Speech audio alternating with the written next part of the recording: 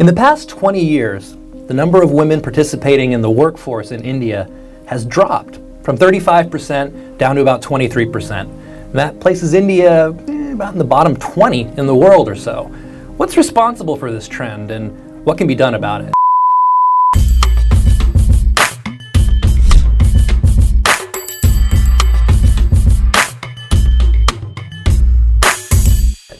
Joining us today on the CharchaCast, it's Anupama Kapoor. Anupama, thank you for being here today.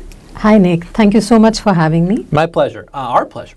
You're the founder of Reboot, which is a community organization dedicated to helping women get back into the workplace. That's right. Tell us a little bit more about your organization, and then maybe we can start getting into the meat of things on women in the workplace. That's correct. So, I founded Reboot primarily to help women get back to work. Some of the reasons behind how Reboot was set up was my own personal experience, my lived experience growing up as a young girl, and also as a woman professional who had to take a break because my kid was very young. So it's something I'm very passionate about, and I identify deeply with what women face. So we have a pan-India community, an online community, where of course we have these conversations on a daily basis, so it's like a sisterhood, and we try and bring them as many opportunities as possible from organizations that are progressive and are willing to give women a second chance. And we have mentoring and other upskilling opportunities to help them ready for this transition. So then let's get right into it and talk about women in the workforce, right?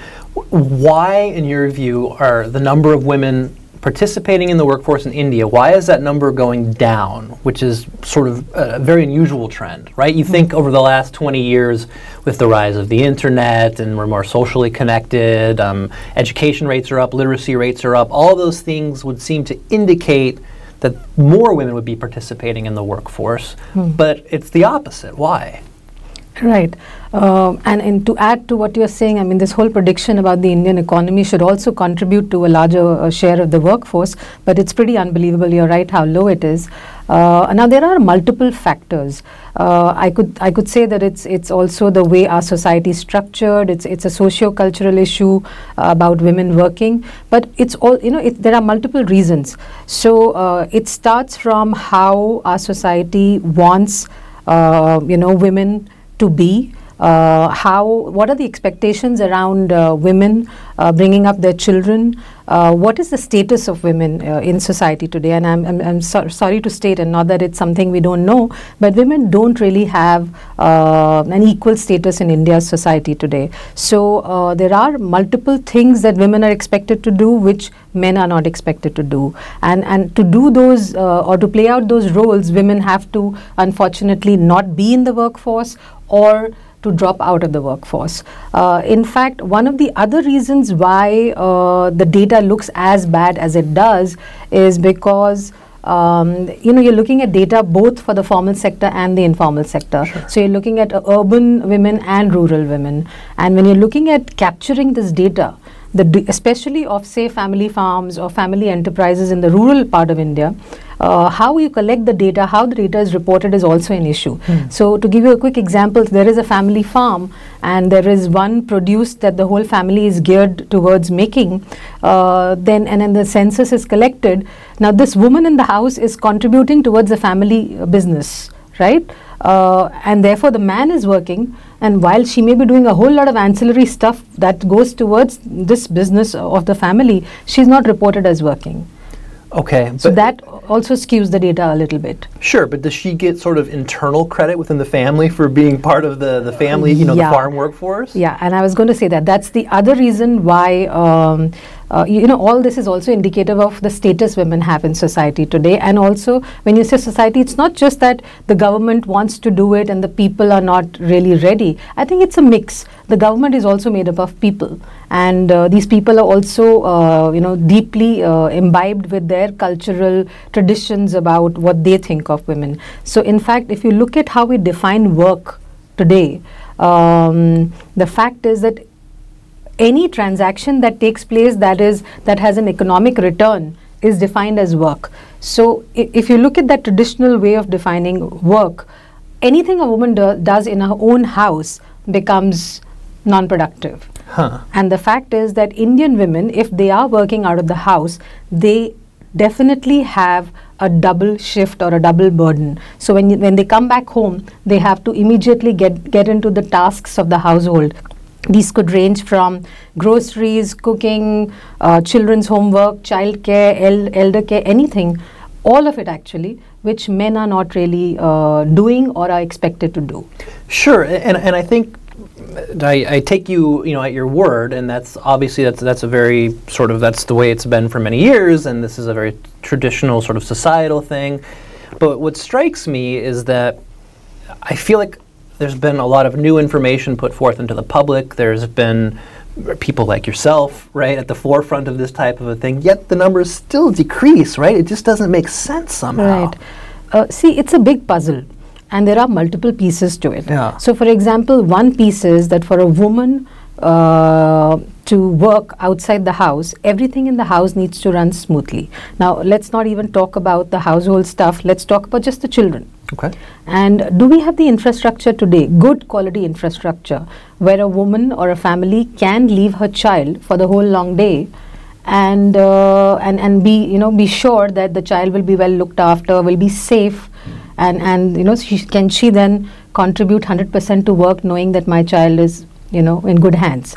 So we don't have that infrastructure. If you look at Indian work days, they are not like the West. So nobody sort of packs up at 4, and I know it's not black and white all over the world, but we just seem to have this culture of 14-hour work days. Add to that the commute. So if your workplace is not close to the house, you're in a city like Mumbai, for example, you're looking at least 3 hours on the road. Sure. And 3 hours of your daily life going away, which is taking away from the household, from the children, etc., etc.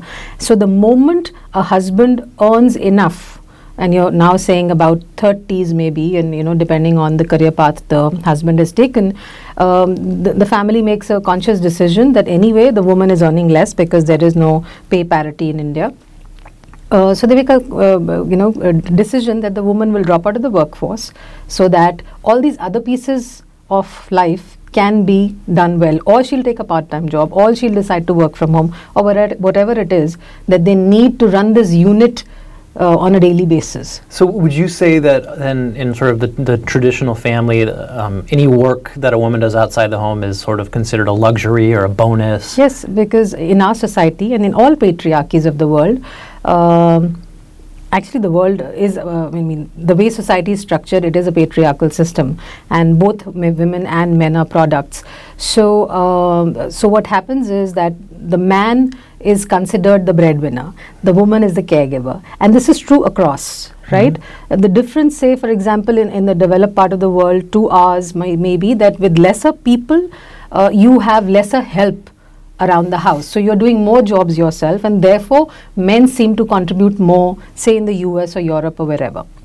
In India, we have this concept of help. And people depend on help for a lot of these things, and therefore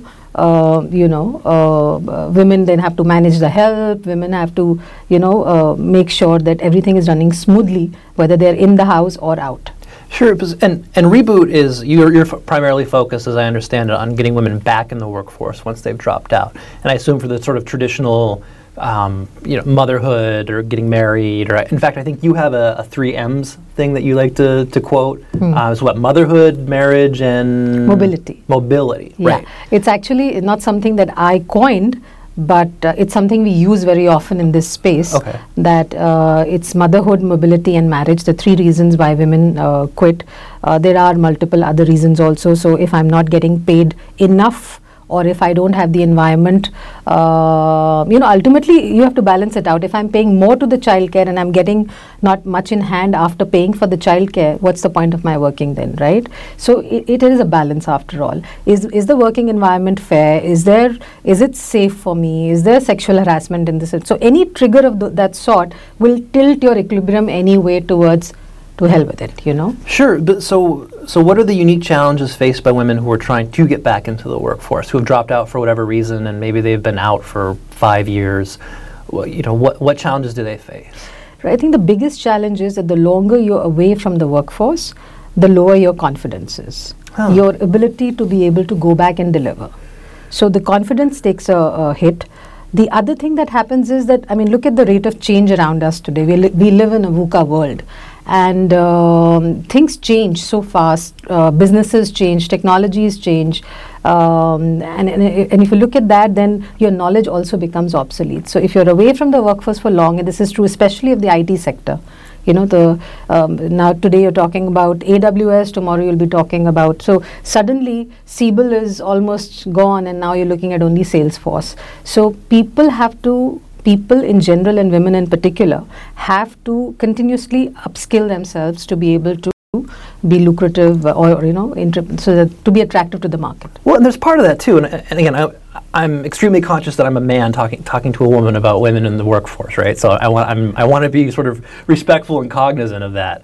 But you mentioned your skills get obsolete after several years and stuff, right? So talk a little bit about the responsibility of a employer and of the person trying to get back into the workforce to, you know, make sure that you are still qualified, right? Right. I mean, if you haven't kept up on your skills for 5 years, does that employer have a responsibility, some sort of societal responsibility to hire you anyways because it's for the good of God and country type of thing? Or, you know, where is that balance? Well, I would love if that was the case. I would love it, but it's not so. So because, you know, ultimately the way organizations are structured today, we are in a capitalist economy largely in the world today, even though in India it's a bit of a mix, and whatever you do as a business is driven by the bottom line. So today, if you're talking about diversity and inclusion so much in our country, it is because there is belief and there is enough research and study and data available to tell us that there is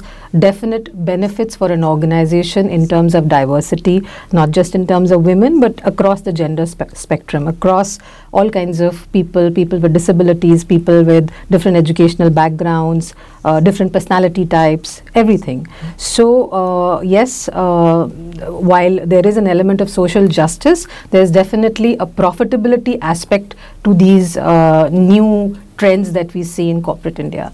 But having said that, I think the corporate definitely is in an advantageous position. It has the wherewithal to influence you know, a large number of people and therefore the society. They say that it is a microcosm of society, but it can actually exert influence the other way. So I think when I last checked, there were about 6 lakh plus limited companies in India. Okay. So imagine the kind of employee base you have, and if you actually mean and do and run initiatives, they are going to have a larger impact. So it's not just for returning women. If you make a workplace inclusive for all, the chances are that returning women will also find it easier to come back. So a returning woman, for example, if she's coming back after maternity, and if she has a young child, she will need breast pumping rooms. She will need maybe a creche in the organization. And our government has done some work in this space to make sure that you know, the maternity leave is longer and the creche is mandatory. And of course, recently we had the Sexual Harassment you know, Act, which was ratified in 2013 as mandatory. So all these little things go a long way. But there is more. So for example, creches in India are a serious concern because when government provides, I mean, as long as the corporate provides, it's okay. But outside that, the quality of the creches is really poor. And again, you're looking at just maybe the white collar jobs. What about the blue collar jobs? What about informal labor? I mean, the sight of women at construction sites in India with their children playing right next to them is a very common one, right? And I'm sure it's pretty common in many developing economies of the world. So the corporate has a big role, and I think one of the biggest things or the foremost things they need to do is walk the talk. But and I don't want to relitigate affirmative action necessarily, but just to go through the thought exercise, maybe if someone's thinking about it themselves. If I'm a construction company and I'm hiring carpenters, right? Why should I be obligated to hire someone who's going to ultimately be more expensive for me to employ, right? If I have to, and again, I just want to go through the exercise with you. I have to provide, you know, daycare for children or accommodate a different schedule, something like this, right? If I hire a woman in the position as a carpenter versus if I hire a man, right? It's easier, right? So what do you say to that employer? Right. So there are many who feel this way, and the smaller companies, in fact, feel the pinch of 6 months maternity leave, etc. Sure. But the fact is that you do gain by having a workforce which has a larger women presence. I mean, like I said, these studies have been done. Women, when there are more women in the workforce, or when your employee base is more diverse, you are likely to have the profitability has been historically shown to be higher. You bring in a different perspective which has not been there. You have to mainstream gender in all aspects. So, for example, we have some of the largest FMCG companies here, and we have beauty cosmetic brands for the CEOs are men, and I find that slightly problematic. So, maybe a woman will know how to sell cosmetics better, for example, Okay, but just to play devil's advocate, you find it problematic that a man is heading a cosmetics company, but would you find it problematic if a woman was heading a construction company or an IT firm or something? It'll be a new thing. Yeah. It's worthy to find out. I mean, construction is not necessarily a man's job, right? Whereas traditionally we have said beauty or products are used. Or let's to take your example further, let's not talk about cosmetics. Let's talk about, say, menstrual pads.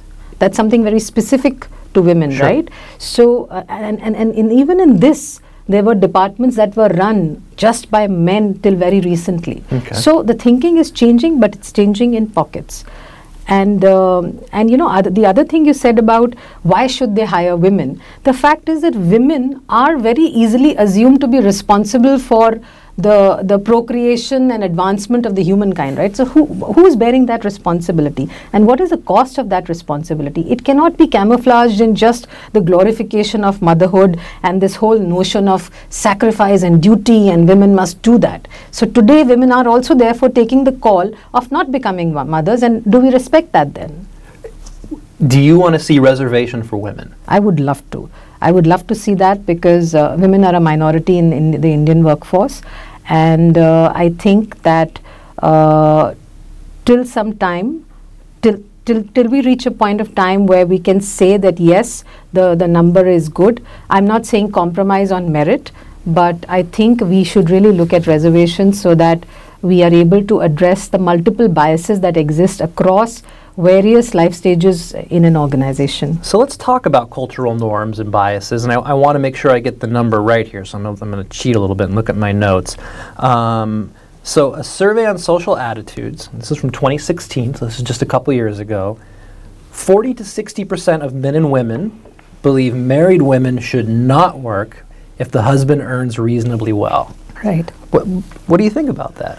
Right. So, as I said earlier, patriarchy is a social system. Both men and women are products of the social system. So, when I say patriarchy and men are patriarchal, women are also patriarchal. So, when I want to sacrifice my career for my child, to look after my child well, or to make sure that the entire system is working smoothly, I am ascribing to that patriarchy. Patriarchy is actually one of the most well-designed systems ever, because what they've done is they've they have on one hand given the status of the breadwinner, for example, to the man, and at the same time of the caregiver to the woman, and then they've said the caregiver is like a mother. She is like a maternal figure or a mother figure or a goddess figure, and it's glorified. So that is why becoming a mom is such a big thing for a woman. I mean, we are defined by, are you a mother or not? So if I meet somebody who's in their 30s who's not married, or who's married and doesn't have children, it's almost like, wow, I mean, it's an anomaly. It's not normal. So because motherhood is so first of all, it's a very big thing for a woman to get married in Indian society. Marriage seems to be the goal. Yeah. And then after that, it's motherhood. And if you don't have children for one reason or another, you are perpetually at the receiving end. Right. And so the question, you're a 35-year-old woman, you don't have children. The question you're going to get asked is why not? Yeah. Right? Yeah, absolutely. Why don't you have children? Or why do you have just one? Why do you have? Why are you not married? I only have one child, and I get the why. Just Yeah, I used to. I have only one son. When's the next one coming? Right? It's probably not. Yeah. So fine. What do you say though to people who? Because the statistic I just quoted was like 50% of people feel like women shouldn't work outside the home if the husband, in this case, earns reasonably well, right? And one argument that people will make is that, especially in India, every year 2 crore new people come into the job market, right? And just, again, go through the thought exercise with me a little bit. If the job is a luxury for the woman whose husband is earning, it's a livelihood for that new entrance to the job market, right? So that represents a whole family that person could take care of. Right. What do you say to that? Yeah, I've heard this a lot. So there are 2 parts to your question. The first is, why does a woman also believe that if the man can earn well, then I don't need to? And it's again, as I spoke earlier, about the imbibed patriarchy, because women also have the reflected glory of a breadwinner who is earning enough and giving her therefore a higher status to take care of the family. She has ascribed to that patriarchal model. That is why she's agreeing with this. That's why she wants her man to earn enough first. Right. This is slightly complex, but that's how it's working on your psyche. The other aspect is, and it's something that gets thrown at me also a lot, is this whole zero-sum game. Yeah. It shouldn't be a zero-sum game, and we are supposed to be the world's largest democracy. We have a very young population, so we should have the jobs for everybody. And that's a slight dichotomy for me sometimes. On one hand, we have high unemployment. On the other hand, there are so many jobs which are not filled because there aren't the right kind of skill sets available. So these are things that we are grappling with as a nation, and yes, we should find answers to, but it doesn't have to be a zero-sum game. And the fact is that when women become economically independent, what happens is they're able to attain an agency, an autonomy which they previously lacked. They're able to make decisions about themselves, look after themselves, and when women look after themselves and do well, families do well, communities do well, economies do well. Yeah, but how do you change that perception, right? Like how do you move a conversation and move societal attitudes? Like it feels like an enormous challenge. Yeah, it's the hardest part. And something I've learned in the course of my work. So I started working with returning women, and then I realized it's not just the women that need the work, it's also the corporate workplace, it's also the people in the workplace, because Indian workplaces are meant for men. They're designed for men. And so, for example, how is a workplace designed for men? So see, when you give the man the breadwinner role, his primary job is to make the money, right? So it doesn't matter if he's spending 14 hours of the day there. So if you were able to have 8-hour work days for everybody, right? If you didn't take pride in the fact that, oh, I have 14-hour work days, everybody could be home together, doing things for the house and doing things outside. And what is the, and this is a little off track, but this is just, I guess, my own personal curiosity. What is this thing with this sort of work martyrdom? That I work 16 hours a day and like I kill myself every day and stuff. Like what is that about? And it's just not that. It's also, I do 16 hours a day and you're just sitting at home. So in that conversation, okay. Yeah. So it gives you some sort of sense of like superiority, but my work has more worth or value. Right. So this is a bit of an older work ethic also, and of course it's not that it doesn't exist anymore, it exists in large pockets, but the fact is that millennials are now looking at things differently. India's young want a lot more out of life than just the workplace, and that's why you see so many conversations and so much of talk about the gig economy, about flexible working, and that's a space that works well for women too. Do you foresee a time when the concept of a stay-at-home dad or the man as sort of the caregiver role becomes, I won't say embraced, but socially acceptable? Right. This is something I do with Equal Half in Reboot. We created a platform called Equal Half when we realized that we need to also work with men. Yeah. It's, you just can't have a room, fill it up with women and talk to them about equality and economic independence. Men need to be a part of that conversation to understand women's lived realities. Because unless you've had that experience, you will always tend to undermine or not understand my experience. Therefore, you need to be in the room for a conversation with me. And through Equal Half, we do research, we do advocacy, we do workshops, and it's not just my belief, but it's my stated goal that I want to reach a point where men are taking pride in being caregivers too. Yeah. In India, we have made so many strides in terms of women doing things that were hitherto unheard of in sports, in space, in all kinds of things.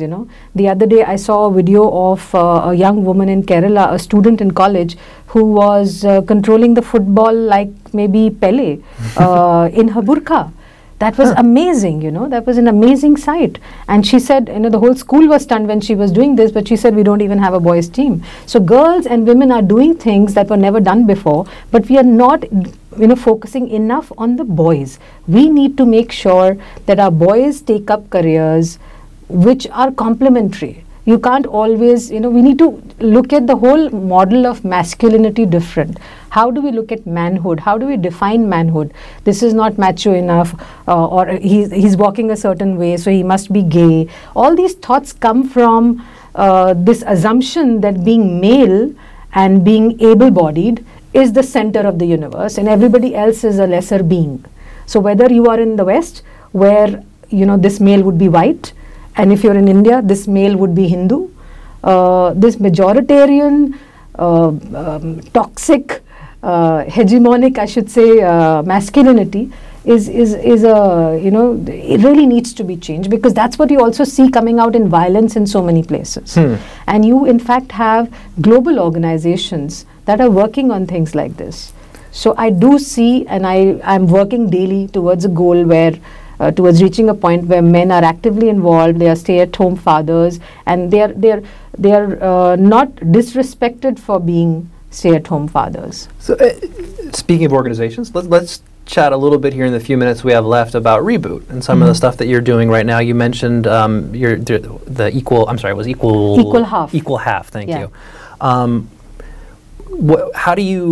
How do people find you? I mean, if I'm a woman looking to get back into the workforce, and you're obviously a resource for that, how do I find you? How do I know about you? How do you reach out to women? Sort of talk a little bit about Reboot. Right. So primarily, Reboot was born on the social media. So we have a good presence on Facebook, and we are there on all the social media like LinkedIn and Twitter and all that. So to reach us, you have to just type reboot.net.in or equalhalf.com, okay, and you can find us. We are on Twitter too, and we do a wide variety of stuff. In fact, we are now working with schools as well, because we're working with school. Okay, what kind of schools? So I'm open to the kind of schools. It could be private schools, or it could be public, or it could be municipal schools.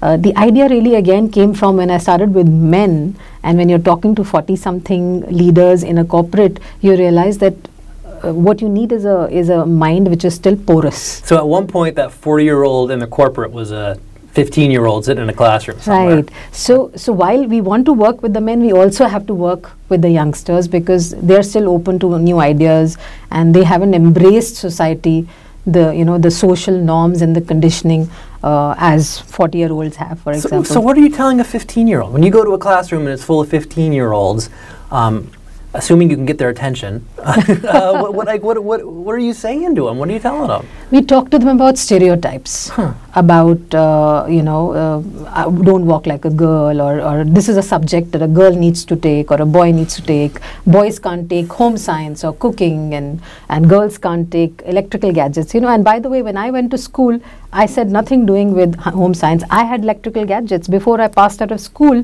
I knew how to make an iron, or electric board. So I was always like that. So I don't understand this. In fact, I'm the other way around. I can't cook much. So do you? Well, I don't know how to put this. Do you feel guilt around that? Smart question, Nick. Is that a thing? Sometimes. Yeah. Sometimes I do feel a little guilty, and again, that's a part of the Indian, socio-cultural working on my mind. Especially when I see my friends churning out nice baked cupcakes and healthy bakes for the kid, I do feel a little guilty. But that's it. It's temporary. I don't invest myself too much into it. But isn't that interesting? That I mean, this is sort of an area where you focused your life in, but yet still, like, there's this little twinge, right? I mean, like, that's the power of. Right. So I think the beauty lies in introspection and realizing. So there are some things about me, personally, I know I am ascribing, this means I am ascribing to patriarchy, but I'm conscious of it. Okay. On a daily basis, slowly, you change it. So, because you're married, I mean, I'm married and I have a son. So out of the family of 3, 2 are the other gender. Yeah. So I have to, I'm not willing to give up my family because I'm a feminist and men are my enemy. And men are not the enemy, men are just an equal half.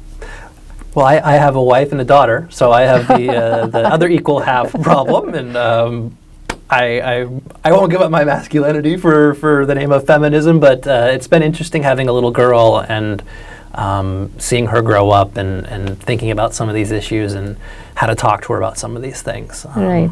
And to pick up what you said, feminism is also not about wanting to give up, wanting men to give up their masculinity. Yeah, you know what? That's you're right.